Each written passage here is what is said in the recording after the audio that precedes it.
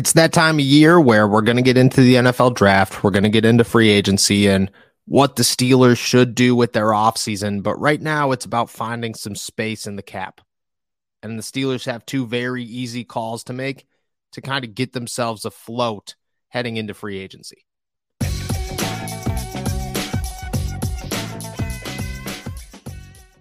What's going on, everybody? I'm Noah Strackbine. Thank you for jumping on to Steelers To Go, your daily to-go cup of Pittsburgh Steelers news and analysis. Find us on youtube.com/allsteelerstalk or anywhere you get your podcasts. And today, I'm going to toss out two very easy names that the Steelers can use as cap casualties to kind of get their offseason rolling and not have to worry about too much in replacing them. The Steelers have plenty of options here. I mean, the team did exactly what they needed to do. They looked at 2022 as kind of a test drive for a lot of guys. They realized that they probably weren't Super Bowl bound, and I know that they were going to fight for the Super Bowl. Nobody was ever going to walk into the season saying, oh, we're not going to win a Super Bowl this season. But I think that they also understood that this has to be a soft rebuild for them, and that 2022 needed to be the year that they test drove a lot of these guys. Guys like Myles Jack, Ahkello Witherspoon for a second time, James Daniels, Mason Cole, Mitch Trubisky. All of these names have contracts where the Steelers could watch what they can do in 2022 without taking on too much of a hit and then move on from them in 2023 if that's the decision that they come up with in moving forward. People are going to toss Myles Jack out there. I think Myles Jack is an option. Is he good enough that you're going to pay him $11 million this year? I don't know. Is he bad enough that you're willing to take the loss and possibly start Mark Robinson at inside linebacker? I don't know about that one either. I think the Steelers have to figure that one out. Robert Spillane's going to be worth a little bit more money than they've signed him for in years past. You got to get him back in here for like $4 or $5 million, but you also have to decide if he's a starting inside linebacker. I think the Steelers say yes. Does the NFL say yes? And who's going to play next to him? It's not going to be Devin Bush. You don't want it to be second-year inside linebacker Mark Robinson. So is it Myles Jack? Do you feel comfortable enough handing that guy over $10 million to say, come start at inside linebacker, even though last year was very hit or miss? It wasn't super hit or miss. It was no Devin Bush level hit or miss, but it was certainly less than ideal to say he's definitely staying another season at the cap hit that he's supposed to take. But I don't think he's their easiest option. And honestly, I don't think that he's a guaranteed to leave. I think the two names that I have are guarantees to be cut well early in the offseason so that the Steelers kind of have some money. Right now, their estimated cap space is negative $3.2 million. That's not terrible. The Steelers can work with negative $3.2 million. They can make some moves and very easily find themselves over or under the cap limit and with some space to move so that they can actually go out and make some signings. And they have guys that they could work with to figure out different cap situations. I mean, James Daniels is not going anywhere. Mason Cole is not going anywhere. And I don't think Chuks Okorafor is going anywhere either. But all three of them take on much higher cap hits this season than they did last season. The Steelers have opportunities to work with them. I don't know if everybody's going to, but if you're the Pittsburgh Steelers and Chuks is about to be a top 10 highest paid right tackle in the NFL, you got to let him know you don't play like a top 10 right tackle in the NFL. You should probably take a bit of a pay cut. We should probably be able to rework your contract so that some of it turns into a signing bonus, whatever. However they have to do it, Chuks is able to keep his money because that's how these things work, while the Steelers could actually save some cap space. But again, I don't think Chuks is the guy that's leaving either. I think the Steelers have two very easy names. The first name is William Jackson. The Steelers get rid of William Jackson. They save $12 million on their cap space. Now, they have time before they're going to start taking hits on that $12 million. I don't think they take an actual hit from it until the roster bonus is signed, I want to say roughly March. And that's only a $2.6 million hit.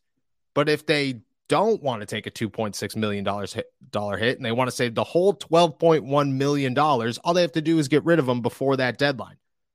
That's an easy call. the Steelers didn't have enough faith in him to keep him on the active roster long enough to actually see if he's progressing in his injury. Instead, they tossed him on IR. He said all season, anytime he talked to anybody, he said, I'm feeling good, just waiting to get back out there. It's the coach's decision. Well, the coaches looked at it and clearly said, well, we have cornerbacks that can play. You don't know anything about our defense. We're not putting you back out there. The Steelers could go into this offseason questioning Ahkello Witherspoon with the Levi Wallace as their expected starter to negotiate with Cam Sutton and then possibly look at the NFL draft. That's a much better situation than handing somebody that has had a very bad last 2 seasons $12 million and say, hey, I know you're a question mark and one that we are not certain in, but come play football for us in 2023. That just doesn't make sense. Jerry Dulac of the Pittsburgh Post-Gazette reported that the Steelers have no intentions of keeping William Jackson. I don't think that they do. I think he said at the end of the season, oh, Mike Tomlin's seen what I can do. He's been watching me for years.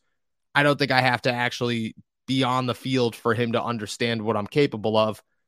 No, buddy, this is Pittsburgh. And I've seen it to the point where some of their best players have had to earn their way onto the field as starters because in Pittsburgh, you're not handed anything at all, ever.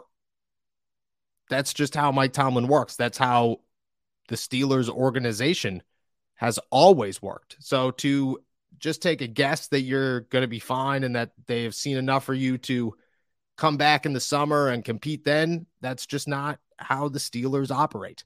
I think that's the easiest call the Steelers can make this offseason is to move on from William Jackson, save $12.1 million, put them at a roughly $8 million under the cap space or under the cap hit. Beautiful place to start their offseason. Then they have another name. And I think everybody sees this name coming. I don't think there's question about moving on from this name, and that name is obviously Mitch Trubisky. The Steelers have no reason to keep Mitch Trubisky. They never had a reason to keep Mitch Trubisky into 2023. His contract was obviously negotiated that way. If he earned the starting job and he proved to be the future of the Pittsburgh Steelers, well, then you're getting him for $10 million, $10.6 million in 2023. Very cheap quarterback option. If he didn't prove to be your starting quarterback in 2022, well, you're saving $10.6 million on your cap hit, which brings you to about, what's that, $18-19 million just to start off under the cap. Beautiful mark to be at. The Steelers don't need a backup quarterback right now. They could find one anywhere. I've tossed Josh Dobbs' name out there. I think it's a possibility you could spend a late round pick on a quarterback and feel comfortable with that, but you don't have to bring back Mitch Trubisky. I get that he played well when he had to step into situations for the Steelers this season, and I get that they have some faith in him, but think about Mitch's time here. Nobody really likes him in the fan base. He kind of got screwed over in the Jets game. You could say what you will, but he kind of got screwed over in the Jets game. I'm not saying that Kenny Pickett shouldn't be the starting quarterback of the Steelers. I'm just saying that, well, the Steelers, they didn't really need to do what they did in the atmosphere that they did it, but they did. Decisions were made. Kenny Pickett is now the starting quarterback. He was the starting quarterback since halftime of the Jets game on a spontaneous decision after a locker room fight. Now, Mitch Trubisky is getting paid $10 million to sit on the bench. That's just not worth it. There are plenty of quarterbacks out there that the Steelers can go find and feel confident as their backup, guys that imitate what Kenny Pickett can do, guys that are a little bit more mobile. I mean, they loved Josh Dobbs when he was around. And I don't know if Josh Dobbs is a backup quarterback in the NFL, like a true-blooded number 2 at all times, backup quarterback in the NFL. But there are a lot of guys out there that the Pittsburgh Steelers could go find. I mean, last year they sat on 2 guys that could probably start in a number of teams in the NFL this season. Instead, they had them as backups. There's other guys like that in the NFL right now who aren't going to have the opportunity to start, who the Steelers can bring in as a quality backup. Guys that maybe need a year off, veterans that aren't just looking to just stay calm and on the bench. A guy like Josh Dobbs, who loves his situation, but realizes that chances are he's not going to be the starting quarterback of the Tennessee Titans in 2023. So instead, he should take a safer job, which could be a backup job in Pittsburgh, a place that he's familiar with an offense that he's familiar with a coaching staff that he's familiar with. I mean, that just seems like a good idea. But either way, you don't keep Mitch Trubisky. Those two moves get you at about $18 million. That's a beautiful starting point for the Pittsburgh Steelers. They made two absolutely pointless moves. They don't need a backup quarterback worth $10 million. They don't need a question mark cornerback worth $12 million when they have Levi Wallace, who is their starter. They could bring back Cam Sutton and he would be their other starter, even if William Jackson is good. William Jackson could walk into the summer and be like, hey guys, I'm a starting cornerback. The Steelers' starting corners in 2023, if Cam Sutton resigns, is Cam Sutton and Levi Wallace. That doesn't change. You move on from William Jackson. You could go find another Mitch Trubisky. Maybe he's not Mitch Trubisky quality, but he's a backup quarterback in the NFL. Go pay somebody $2 million and feel really good about it. Save that $8 million. Spend it in better places. I mean, you got guys like Alex Highsmith who needs to be extended. You have guys like Terrell Edmonds who needs to be re-signed. Cam Sutton who needs to be re-signed. You have no answers at inside linebacker. You got to go figure that out.